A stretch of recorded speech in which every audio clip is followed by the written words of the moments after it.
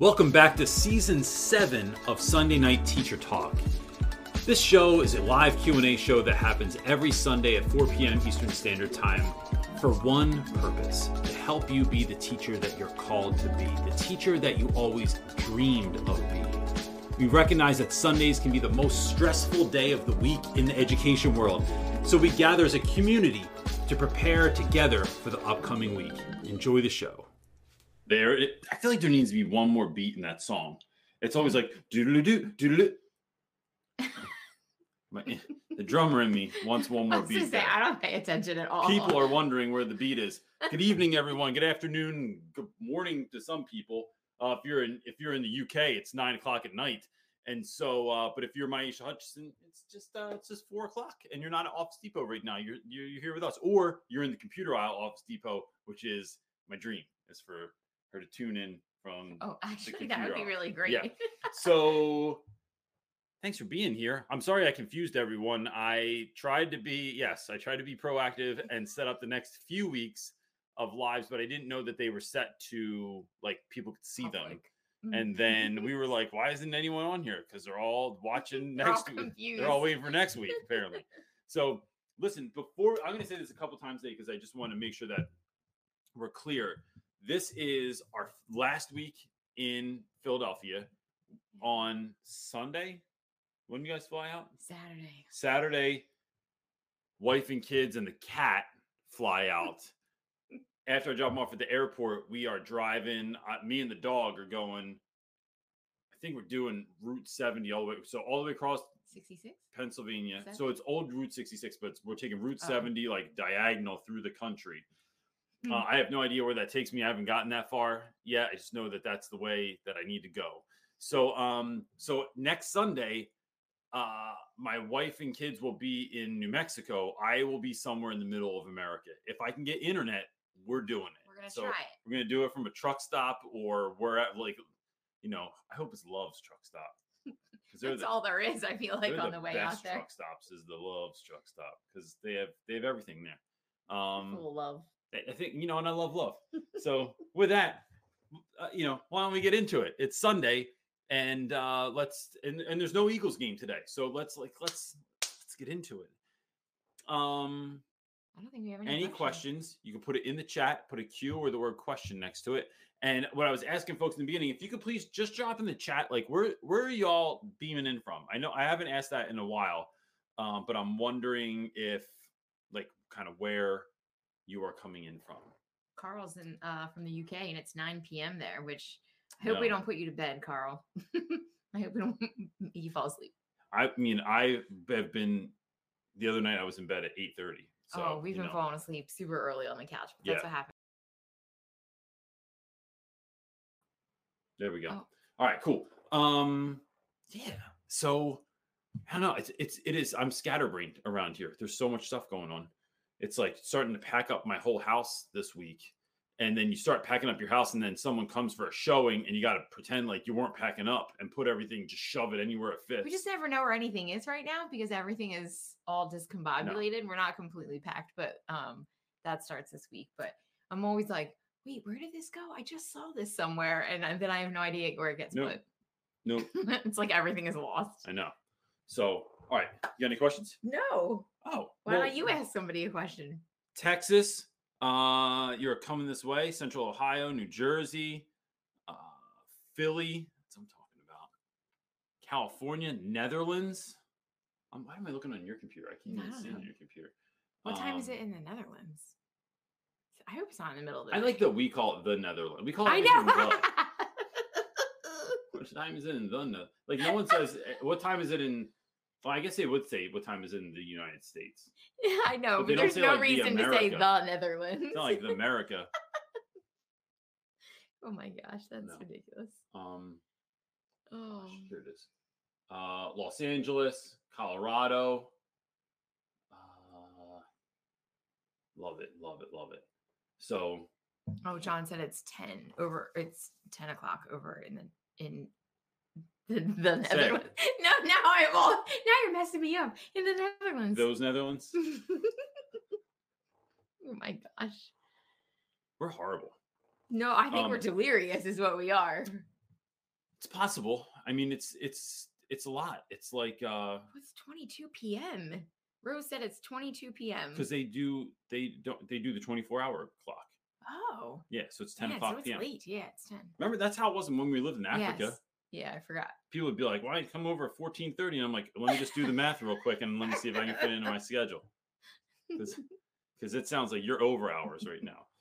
And is why. Oh my gosh, I literally feel delirious. Yeah.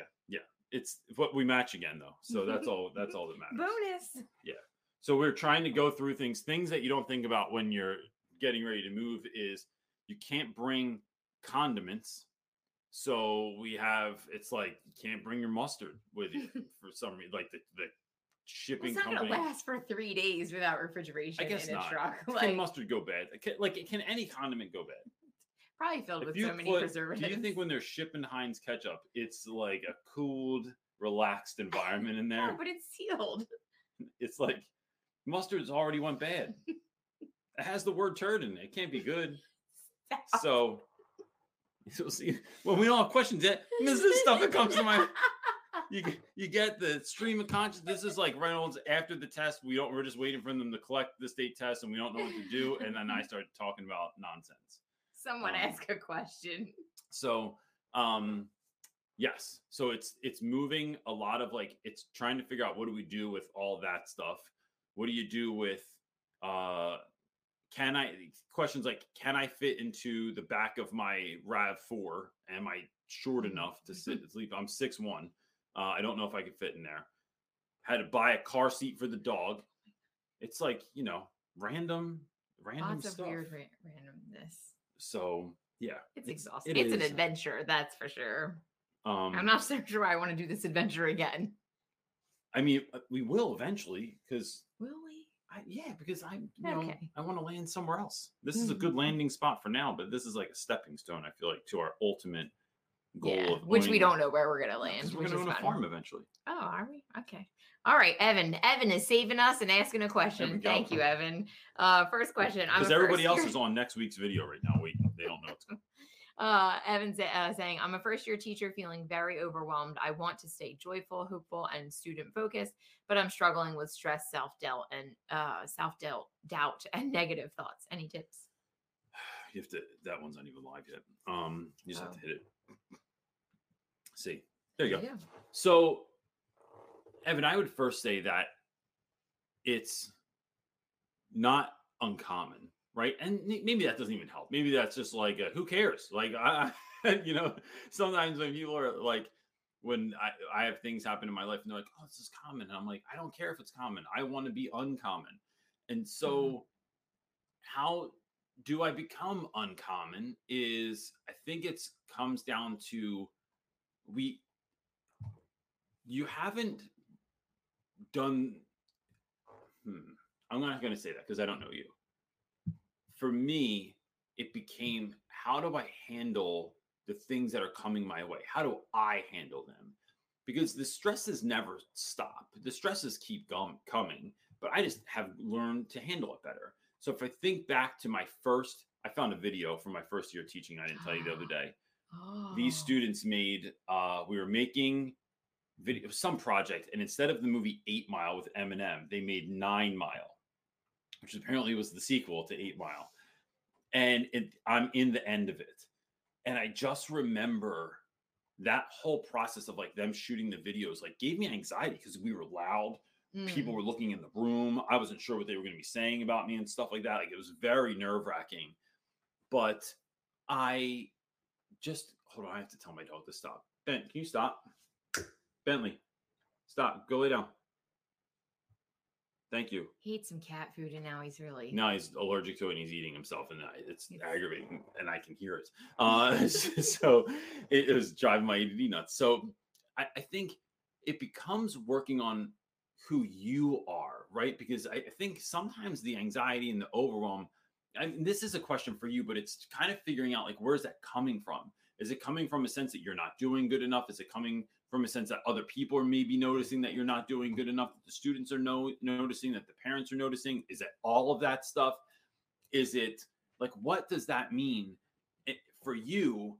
And then trying to get answers to some of that stuff. So that might be doing like going to therapy. And I'll tell you what, man, like I didn't realize until too late that that most teacher benefits cover a large part of therapy. Like it doesn't cost you very much to go to therapy. Maybe it's taking some classes that are about like character building. And because here's the thing, you learn in college, like teaching's not that hard, right? If we think about it really, I am trying to get someone else to learn a skill or learn information or be able to do a task. And it's not like if it's like, I want you to teach this kid to do this thing. It's just not that difficult. Like I'm oversimplifying here. I realize that, but it's just not that hard. It's all the other stuff that's hard, right? It's classroom management that's hard. It's time management that's hard. It's balancing all the things that are given to you. It's the overwhelm of like, I have 6 classes in an 8-period day, and then I want me to teach an after-school program. I have 6 preps. It's like all that stuff. You know, it's funny. When I was a kid, I used to, or when I started teaching, well, I was in college anyway. I thought if you had 6 preps, it meant you had 6 periods to prep. I didn't realize it meant you had 6 different things to prep for. Kind of like when I was a little kid, I thought restrooms were rooms that were just, you chilled in them. Like they had couches and stuff. You just chilled. You don't. So I think that's what I would look into for real, man. It's not something that's often talked about. It's not something that's often discussed, but it's like even over self-care, it's the deep dive into who you are. I have one of my mentees that I meet with every Sunday, you know, who you are if I'm talking about you right now, just did a process that I have long since wanted to do called the Hoffman Institute. They have one out on the East Coast and one in California. And after we move to New Mexico, my hope is to be able to do that this spring. But it's like this 6-day intensive, might be even longer than that, intensive, like deep dive into who you are, right? So I'm thinking like doing something like that, doing something that causes you to go through some struggle so you can grow through it and you can bring that back to your classroom.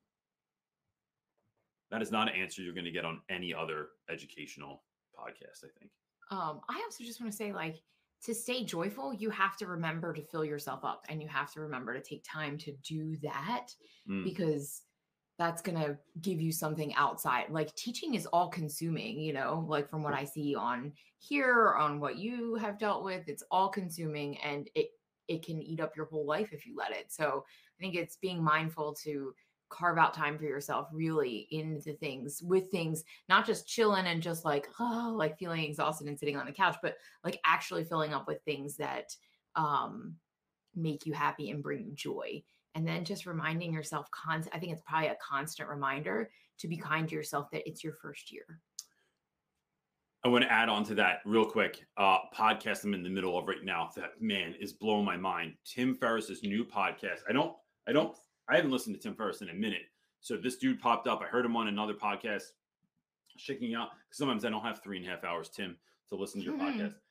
But the title of it is called The Art and Science of Getting Happy. And man, it is good. One of the things he talks about is not all things are going to make you happy, right? So like for me, and this is one of the things that hit me, going to the gym, people talk about, I go to the gym, I can feel like crap. I'm depressed. I'm sad. I'm worn out. And I just feel great when I come out. I never feel great when I come out of the gym. I never feel great when I come home from a run or when I'm swimming laps or riding a bike. I never feel great, but I feel less crappy. So if I do feel tired, crappy, whatever that day, I feel less crappy because I go to the gym. Sometimes it's not about doing things that are making us happier. It's doing things that are making us feel less crappy. That rhymed more.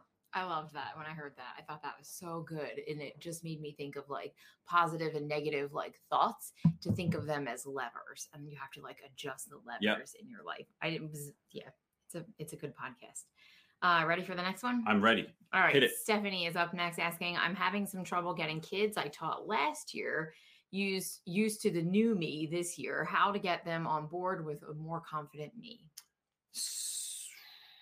That's a great question, man. That's a tricky one too, right? Because they're older. They feel like they're in the know. They feel like they know you already.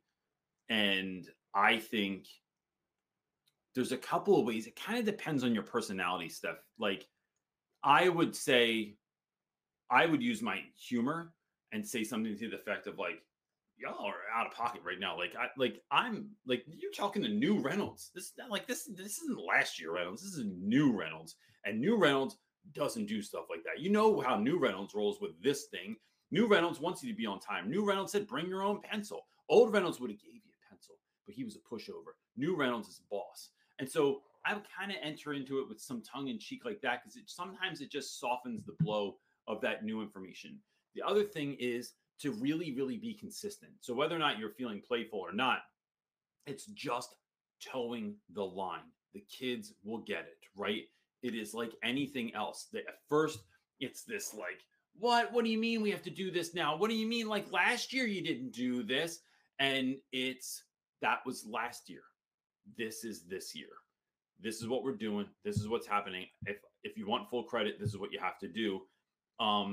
I care about you. Don't fail my class because next year I might just switch. If you have me 3 times in a row, I might just switch it up again. That's what I'm telling you right now. I'm going to switch it up again next year just because if you stay back again or if I have you again. So it's teaching kids that, like, I think it's a good life lesson that, we jokingly say that, my gosh, I couldn't even tell you the number right now, but I say all the time that my wife is on her 5th husband. Because this dude is not the person that she met when she was 16 years old, right? Like when we started dating in high school, I am thankfully not the same person. Otherwise, I'd just be drinking chocolate milk and eating cereal all day and, sitting around. But there have been so many different versions, and I'm on like maybe my 4th wife right now. I forget. Yeah. So it's this idea that people are always growing and changing. The people in your life, your parents, your siblings, your aunts and uncles, your friends, no one stays the same. Hopefully, though, they are on a trajectory to improvement. And it's talking to kids and be like, this is like I said in a video that I had recently, the being late to class video. School is practice for real life. You get to practice real things without like all the fear of like things really, really going wrong. So just keep practicing. And I'm helping you do that right now by, look, you just never know who's going to change and what's going to shift, but know that this is a safe place to do it and then hold them accountable. Keep doing it, even if it makes your hands sweat, it makes you want to throw up, makes you go home and feel all like wacky. Just keep with it because it will pay off, I promise. Yeah, she said the new students, in another comment, she said that the new students have no problem. Like all is good. It's just those former students. And it's a sense of entitlement. It's like they're feeling themselves a little bit because like we had you last year. We know. Yeah. It's like you don't know. You don't know new me. Oh, I love those soft skills. I can tell. All right, Jennifer is up next. Hit it. Asking, I'm a 2nd-year career tech teacher, media arts photography. We've had technical difficulties the past 2 weeks, and I feel like I've lost the class in the chaos. How do I get them back on track? Oh man, Jennifer, that's a question right there, especially when you're doing tech and tech's not working. It's I'll tell you this. Let me see. 1, I would try and have a handful of backup ideas, right? So that when you show up to class, you have something to do. Even if it's like, here's one. I tell people this all the time. It's completely free. Go to the New York Times and type in, so Google like New York Times lesson plans, right? It's going to bring up a whole series of free stuff that the New York Times does, right? And so even if you're not down with like the politics of the New York Times, you can always find stuff that's going to fit what you're doing. You can look for things that are tech. It has differentiated instruction in there and stuff like that. It's awesome. But then you have those in your pocket should something go wrong. And don't make it sound like when you shift and you do something like that, like it's like, oh gosh, this isn't working. All right, you know what, y'all, we're going to have to do this other thing. It's the New York Times project. Be like, if it's not working, this isn't working, but oh man, I have something awesome. Where do you see this article? Where do you see this thing we're going to check out? We're going to learn, we're going to see today. And be excited about it, even if you're not excited about it, right? Because you're going to get a better return on investment from the students. And we're still learning, we're still growing, we're still doing stuff. And I'll tell you this, you will just get better at this, because it was so funny. A couple of years ago, I spoke at a school out in Pennsylvania, and I'm up there and I'm on the stage, and there's like 500 educators in this big auditorium, and I'm tearing through my speech, and I have this punchline where like I show a video, and it's like as soon as I say it, I hit the button on the clicker, the video pops up, and I get a big thing on there that the school doesn't support YouTube.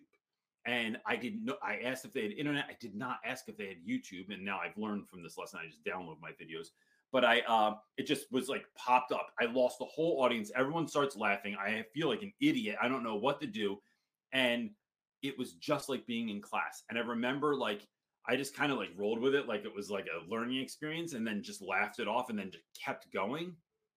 And I remember you like wanted to die. I felt so anxious for you. I was like crawling with anxiety. But the only reason I could pull that off is because I pulled it off in class a million times. When the projector goes out, when the DVD didn't work back in the day, when the VHS tape got eaten in the VCR, when someone comes in to observe you, all of a sudden you didn't know that it was coming. These things are going to happen.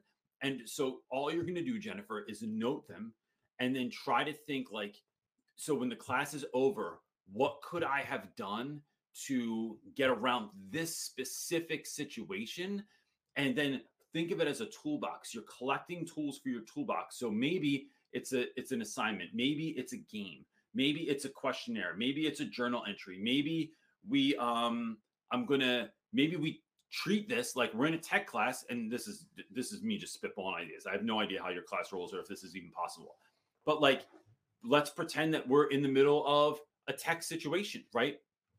And how are we going to like, all right, we have this problem. Let's all figure it out. Like whoever figures it out, like wins a prize today or something like that. So you're working through some of those sorts of things is how I would kind of think about doing that. My wife left the room to make a phone call. No, I didn't. And, I had a. You all right? Yeah, I'm good. Cool. All right, welcome back. All right. What are you doing? I was trying to help you out. I got it. I just had to, failing at it myself for a second. I just want to remind everyone that we are matching again today. Oh, look. I feel like Will and Jada Smith. Not really. I have a teacher class off, sure. I would smack someone for you. I'm just saying. What? No, keep don't going. smack anybody. Oh my gosh. Let's move on. I just wanted to like you to feel like I was loving you. Oh, thanks.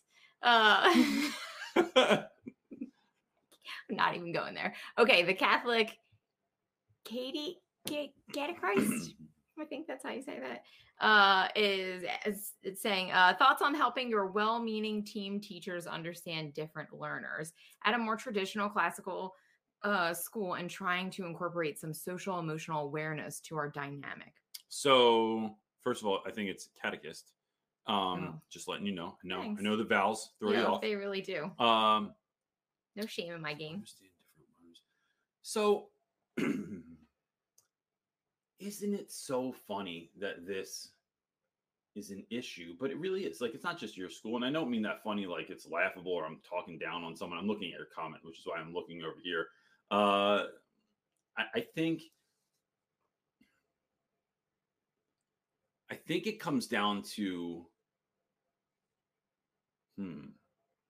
I'm trying to think of how I do this, like not in like a necessarily a subversive way, but not like overtly like trying to direct people and make them do what I want them to do. I think a lot of times it comes down to talking about just something I tried and how a student responded to it.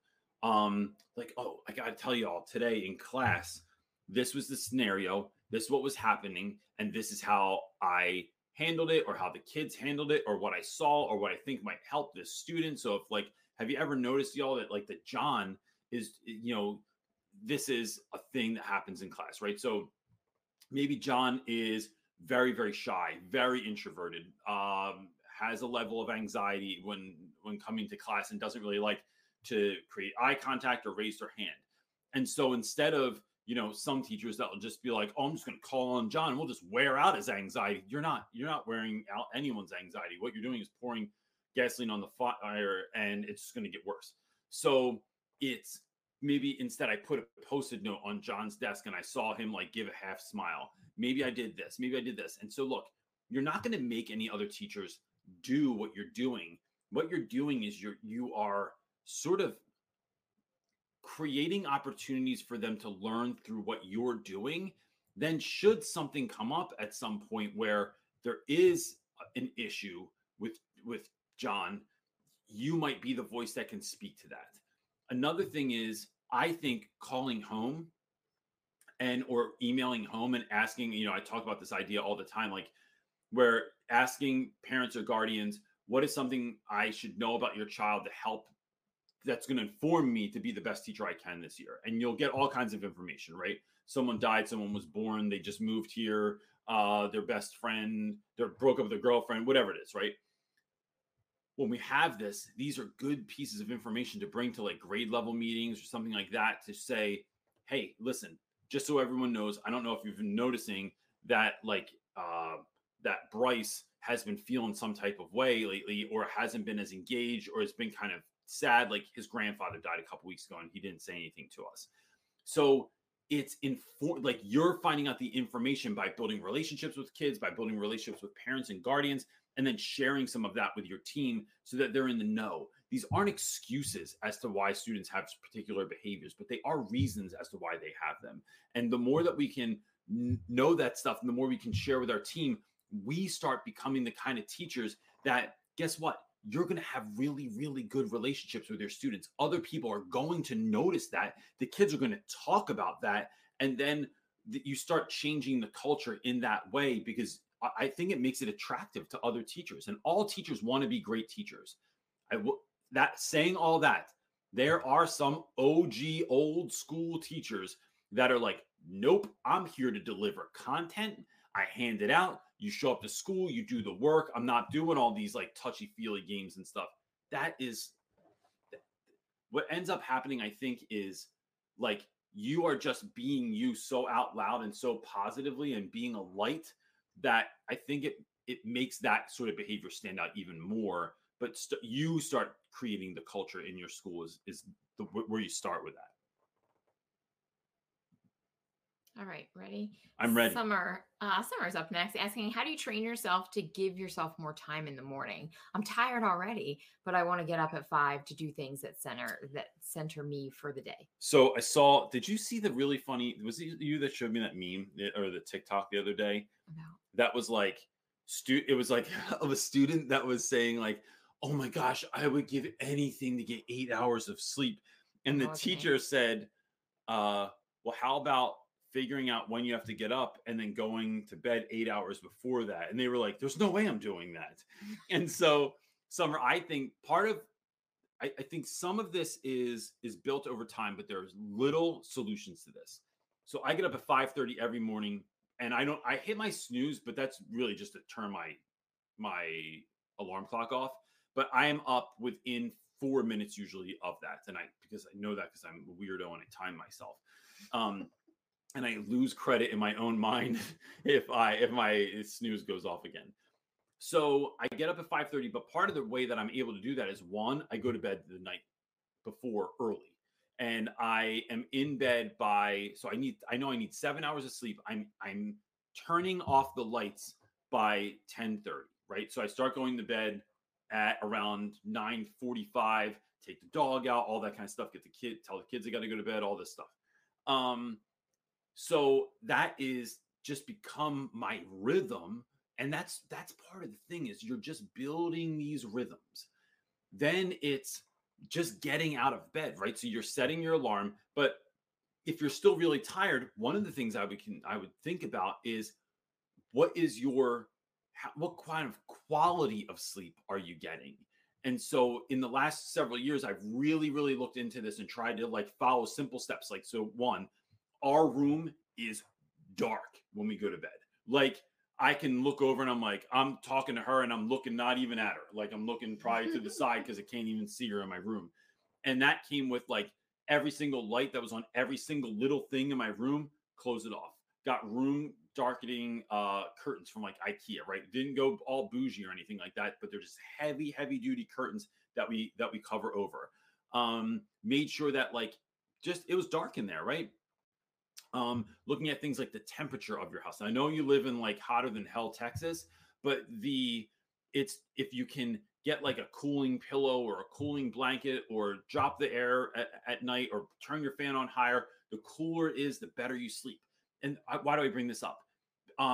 Also things like not eating too late and not drinking too late, because I'm going to tell you this: the older you get, the more you got to pee in the middle of the night for some reason, right? Teacher bladder doesn't last through the night all the time.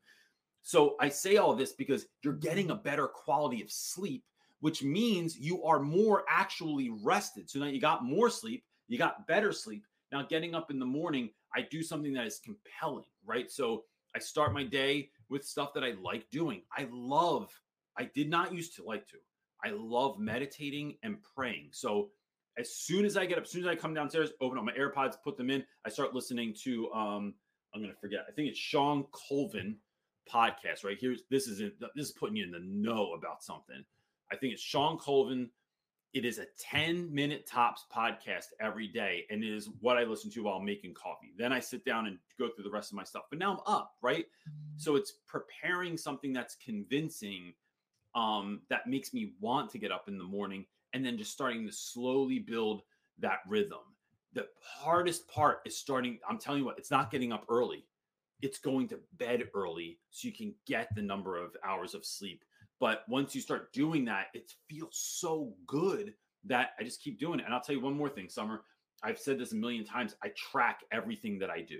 So I've tracked all of so I'm switching this now to all my core values, but like I track like how I feel about my life every morning, how I feel about my marriage, how I feel about my work, how I feel about mentally, physically, how I track these things, and I can see the numbers going up because I am really getting the rest that I need. And that's how I get up early in the morning. And I would say start incrementally. Like, can you get up a half an hour earlier? Like if you're trying to get up an hour earlier than you to give you that hour of time, it's like, can you do it a half an hour earlier? Start that even for a couple of weeks, not a couple of days, but like get in a good rhythm of that and then give yourself another push. I'll tell you what, when we get to New Mexico and we're on that mountain time, I'm getting up at 4:30. Whoa. Because because we'll be out there and that'll be 5:30 here. Or no, that'll be 3. No. So 6:30. 4:30 there will be 6:30. You gonna get up at 3:30? That's our normal time. Don't even start because I would, but that means because we get up both at 5:30. Yeah, but the kids like to go to bed at the same time of us, and that means we're all going to bed at like 7:30 at night. And we don't have those teenagers. We don't have teenagers that come. Good luck trying to stick to that that extra 2-hour shift. Eventually, 4:30 would be. Come on, you already know 4:30 would be magical if we got up at 4:30. I do. I don't know. Oh gosh, Summer, I'm with you on that one. He's trying to make me get up at 4:30. I'm telling you, let's go. Yeah, I don't know. All right, our next one. I don't know. I just didn't. I don't know either. All right. Any tips for an outgoing introvert? I like that. Outgoing introvert. Love it. I adore my students. I like my coworkers, and I enjoy all my time at school. But being around people all day is so draining. Sometimes I wonder if I should have picked a profession that doesn't require me to talk to people. When I get home, I want to give my 2 children and my husband my attention, but I am exhausted. P.S. I'm good at self-care.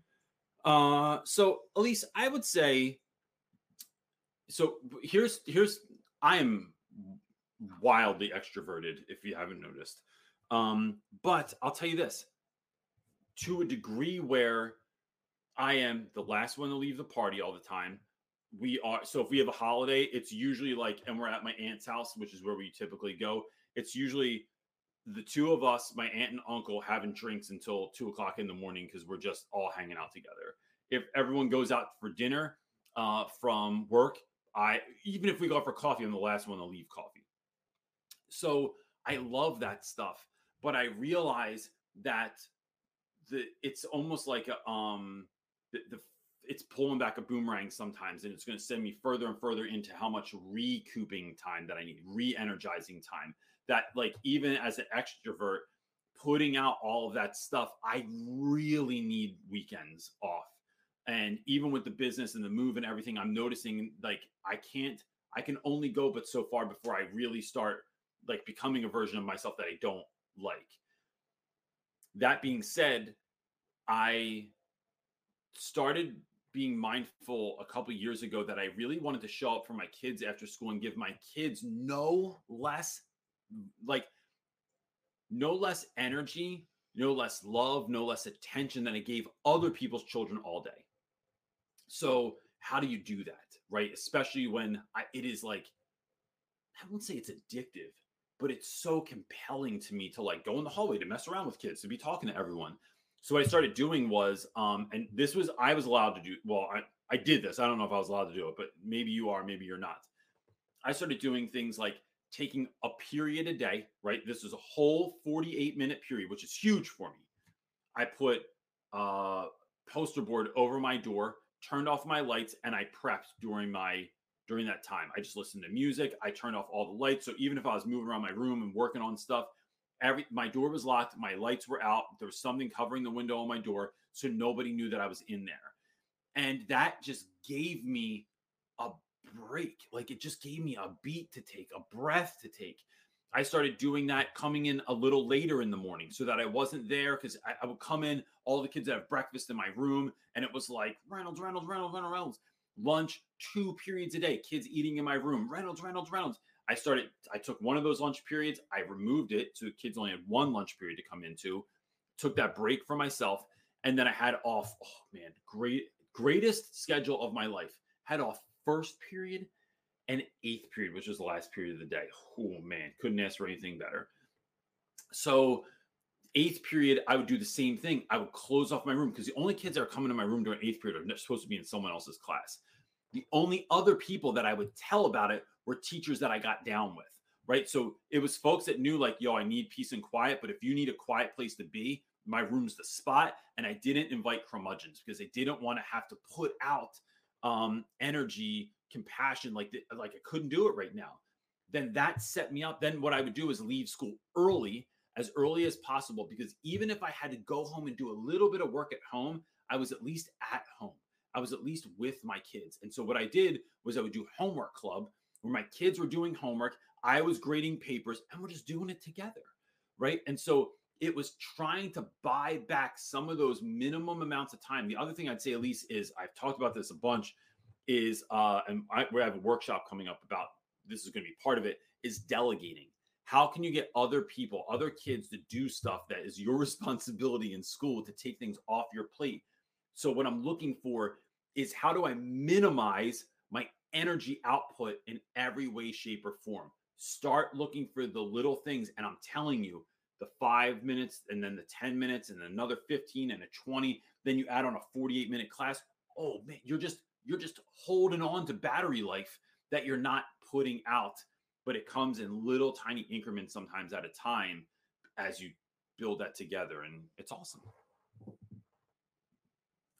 All right, our next question is going to come from Liz, asking, how do you decide what to do during planning when you have a million things to do? You can take a drink of your coffee. I can. While you're thinking about it. I saw you go to grab it. I thought it was going to be a longer question. That's why I left it. So that's why I was ready.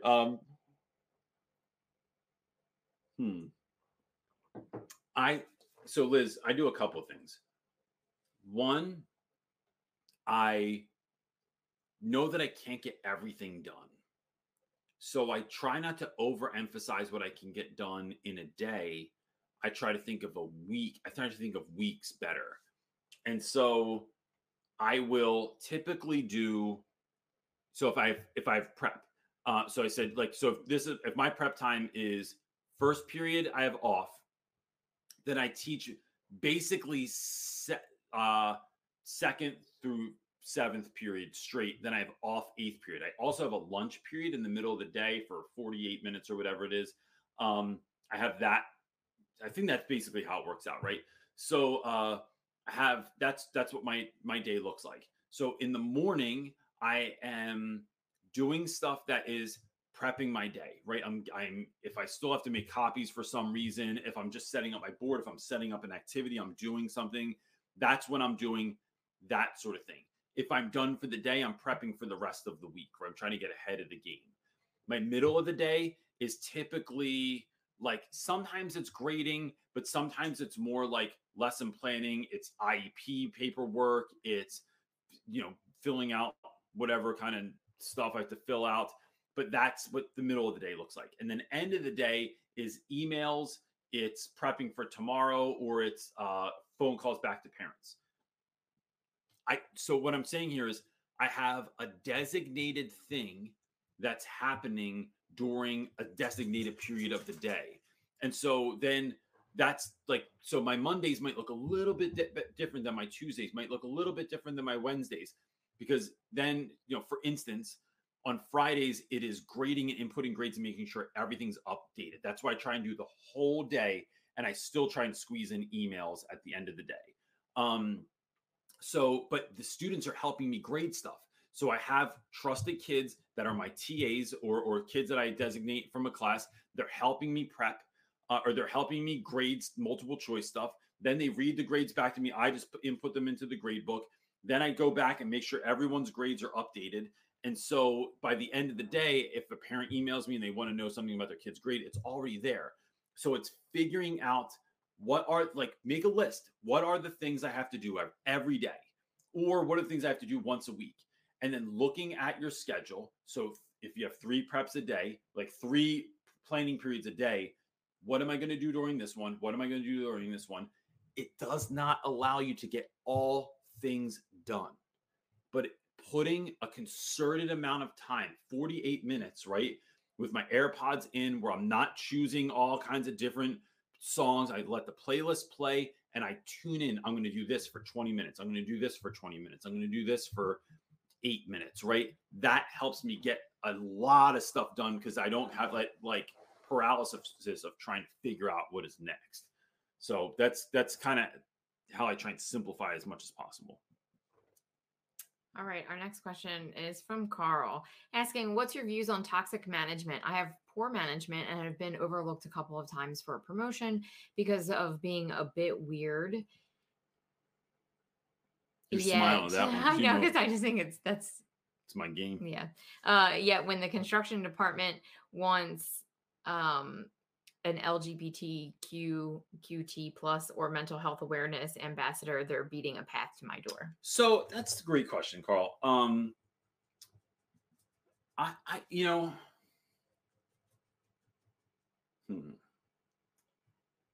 I think, gosh, I'm trying to think of how I want to look at it, because there's a couple of kind of different things here, right?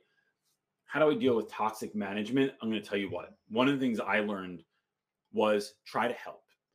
Show up and ask for help. Don't, and I'm going to tell you that I learned this from experience.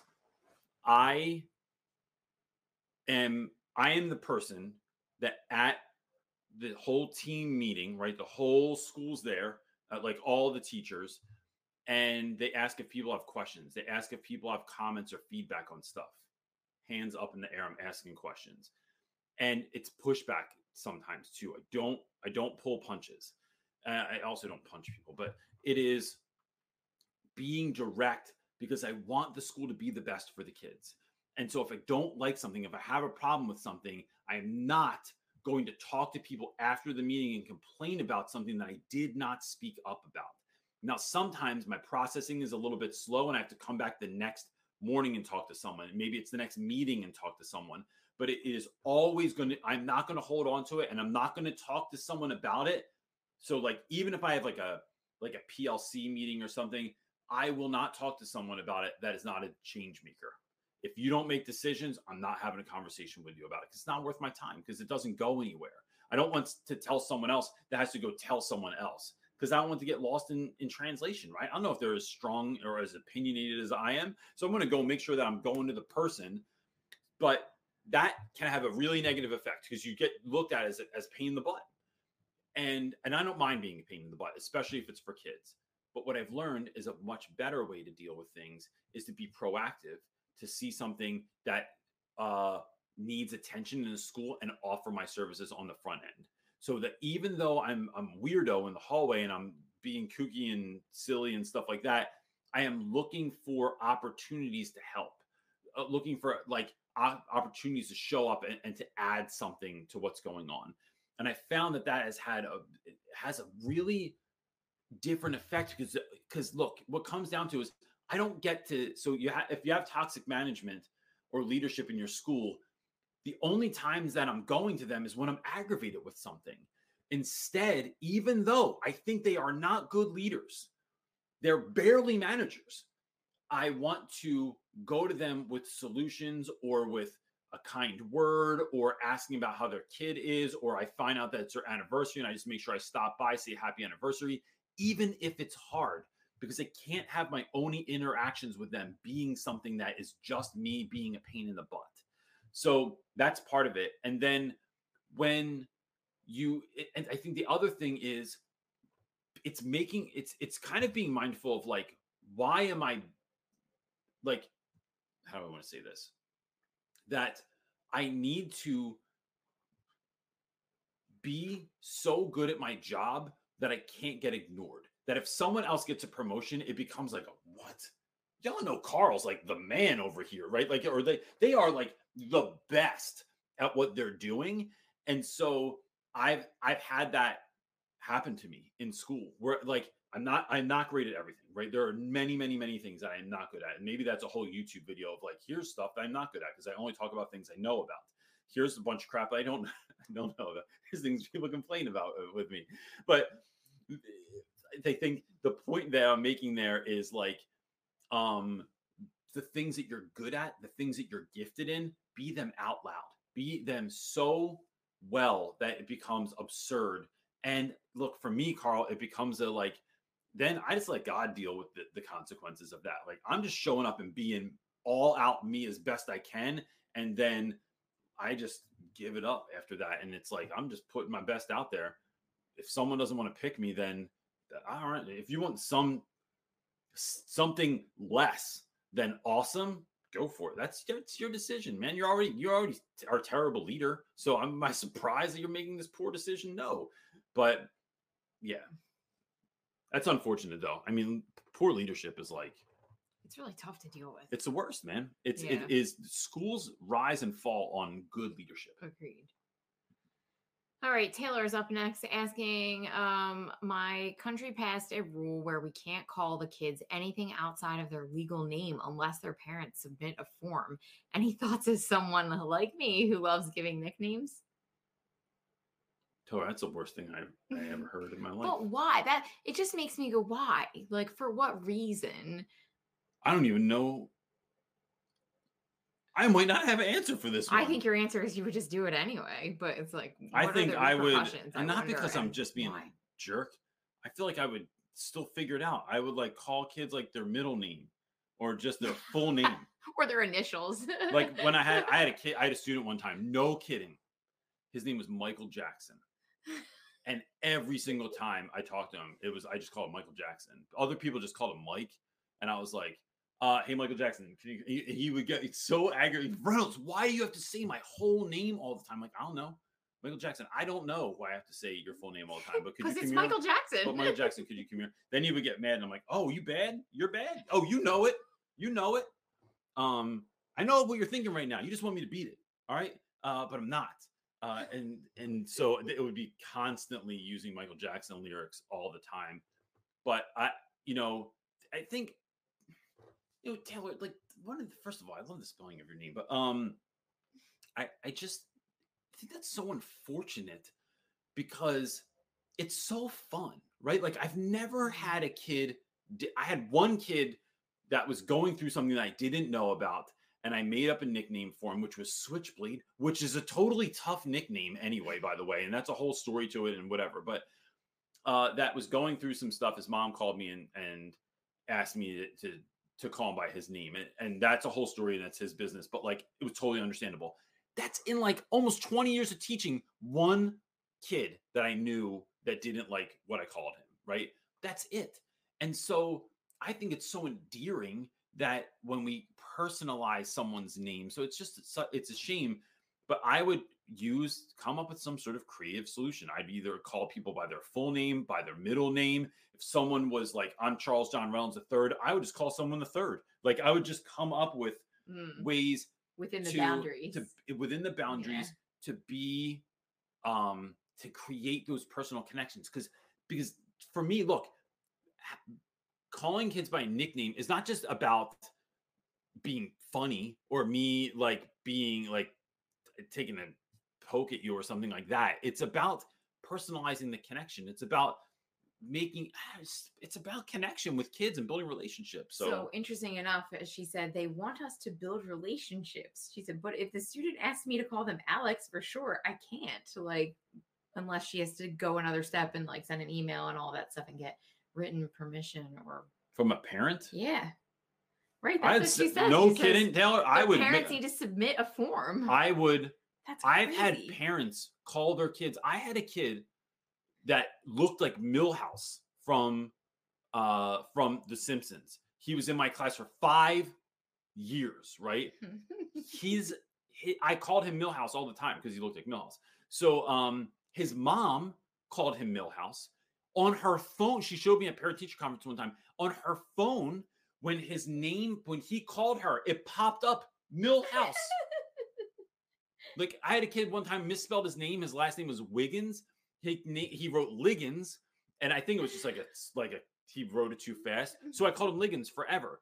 I see his mom one night. I'm in Target. She yells across the store, "Mr. Reynolds!" I'm like, "Oh my gosh, who was calling me in the middle of Target?" I go over. It's me, Liggins' mom. Bro, what? I'm like, if these things were, I would spend a whole day. I don't do work at home. I'd spend a whole night emailing every parent whose kid I want to call a nickname and tell them why. You can make a canned response about like why you think this is important, how it builds relationships, how you care about their kid, why this is funny, how it alleviates stress in classrooms and anxiety and stuff like that. Like, it builds the relationship just like they want. And then this is what I want to call your kid. Can you sign off on it? And if you can, great. If you can't, then I will call them by maybe their full name. Yeah. Charles John Reynolds III. Wow, that's Michael Jackson. Keep us updated on how that goes. Like, I'm curious where you are too. If you could drop that in there, I would just love to know where that's a thing. That's interesting. Who came? I want to know why they do that. Yeah. There's got to be a reason. Like, someone was in a meeting and they were like, "Listen, we're not doing this anymore." Someone had it backfire really bad. Someone's kid, someone on the school board's kid had a bad experience, and they're like, "That's it. No more nicknames." And no smiles either. All right. I hope I'm saying her name right. Shermaya? It's a great picture. Is asking, last year I was head teacher for 9th grade. I have resigned from the managerial role and I'm back in the classroom. My students are intimidated. How can I get them to relax? Oh, so that's a funny question, right? So like, you're in leadership and it's like, now you're not. And now you're like the authority or something like that. I think, we can say anything. So we can say anything we want to try and get kids to believe stuff, right? So for me, it's beginning of the year, first day of class. I don't go through rules or none of that stuff. I go through, I'm so happy to be here. I'm really, really glad that you're in my class and I want to have the greatest year ever. And there are a majority of the kids, I would say, that don't believe me. They're just like, they think, especially in some of the 2 schools I've worked in, have had a lot of turnover, a lot of well-meaning teachers that don't stay the course, that don't stay around, that don't do like what they say they're going to do. They say they're going to be tough. They say they're going to be fair. They say they're going to be nice. They say this is going to be fun. And then it doesn't. It like a week, 2 weeks later, they're just like, all right, whatever. You guys are just pissing me off. And so it's staying the course. It's if I'm going to wear you, I always tell kids, like, I'm going to wear you down with love. Watch this. Like, bring in whatever you got. And I'm going to wear it down because I know who I am. And I know that so hardcore that you can't affect me. So that now when I'm coming at you, I'm going to like, you want to come at me with an attitude. You want to come at me with, and I'm not even saying this is an affront, right? It's not even kids are like trying to attack me with their anxiety, but you're coming in and you're feeling anxious. You're feeling like no one cares about you. You feel like you struggle with depression. I am going to try to meet you where you need to be met every single day. And it's only my consistency. My words are just a preview. My words are just telling you this is going to be great. I don't expect you to believe them. You know what I expect you to believe? My actions. That love is a verb. That care is a verb. And so the things that I'm saying, I need to show you out loud what this looks like. And then it's your job to believe me or not believe me. I still have kids that are like, you do not care about this job that much. And it's like, well, I don't know how else to prove it to you. Like, look at my classroom, look at these lessons, look at what we're doing, look at how much I'm connecting with people all the time. Of course, I love this stuff, man. And so I love it so much. I do it on after school and on the weekends and made a whole business out of it.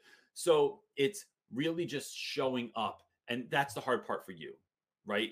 You control you. I heard a really great analogy on this one time where somebody said that if you give someone a gift and they take the gift and they put it in the closet, they send it to the thrift store, they whatever, right? It doesn't say anything about you. Your job's done after they take the gift. You're handing them over the gift. What they do with it is up to them, right? So you could give someone a massage. If they don't go get the massage, it doesn't benefit them. So I turn it off. I give the kindness, the love, the respect. I try and shed light on the classes. I try and make things fun. I try and make things funny. If you want to laugh at the joke, that's on you, bro.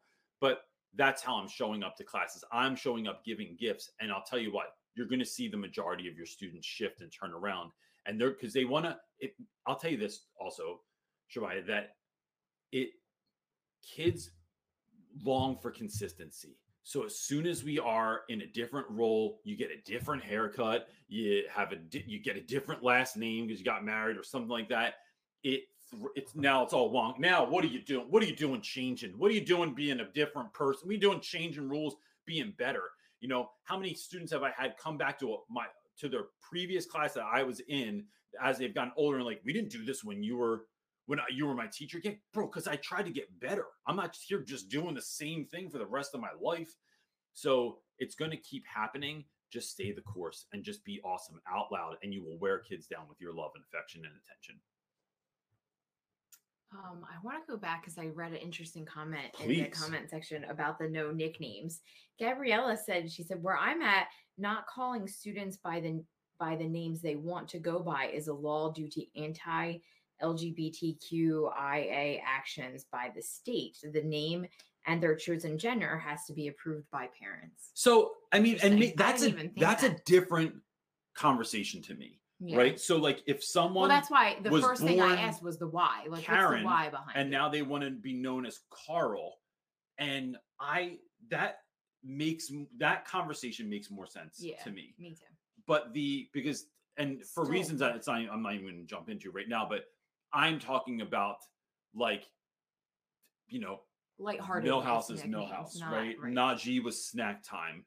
Like all the different dudes I've had over the years, right? Like that is different to me, but that other piece I realize is also, it's a sore subject. It's a difficult conversation for a lot of people. Yeah. Here's what I would say to that. Have the conversation, right? It's learning how to have the difficult conversations, to make the phone calls to parents, to put them in the know, have the conversation with the student, to see like it's bridging some of those gaps and at least letting students know that you care what they think. Even like it doesn't have anything to do with, to me, with anything else. It's letting kids know that you care, to have those conversations and make those phone calls, to create those emails, to connect those dots. But like that is a really good point, but that's that's not what came to top of mind. I thought we were talking about silliness. Someone said an only exception is with a parent approval, but they have to come into school and sign a form in front of a witness. My goodness. Isn't it funny when we don't want people to do stuff, how difficult we make it to happen? Yeah. Right? Yeah. It's like when I get a ticket and I got to go through I got to walk down the block. Get out of here. Parking ticket. All right. Then I end up paying $50 for an $11 ticket. That's a different. That's a whole different story. Yeah. Okay. Noah is up next, Noah. Asking, I'm putting together a new teacher survival kit, including teacher class off. What else should I put in there? Gosh. Awesome. Thank you so much. It's awesome. I would say if I'm a new teacher, look, I taught in schools with no money. So I had to hide my expo markers. I think getting some expo markers would be, like, if we're talking about stuff, I'm going expo markers, flare pens, Sharpies that are sharp still, And I liked What if it was outside of teacher supplies? googly eyeballs. Well, I mean, what else would you put in there? What are you thinking? gift certificate to a massage. Yeah, like I would. I mean, it depends. Like whatever kind of money you got, right? It's like a cup of coffee, free coffee. Oh, you can do that in a relatively low. Yeah, like $5 to Dunkin' Donuts or something like that. Like, I would keep it light and fun. Gosh, I'm trying to think of what things I've given teachers over the years.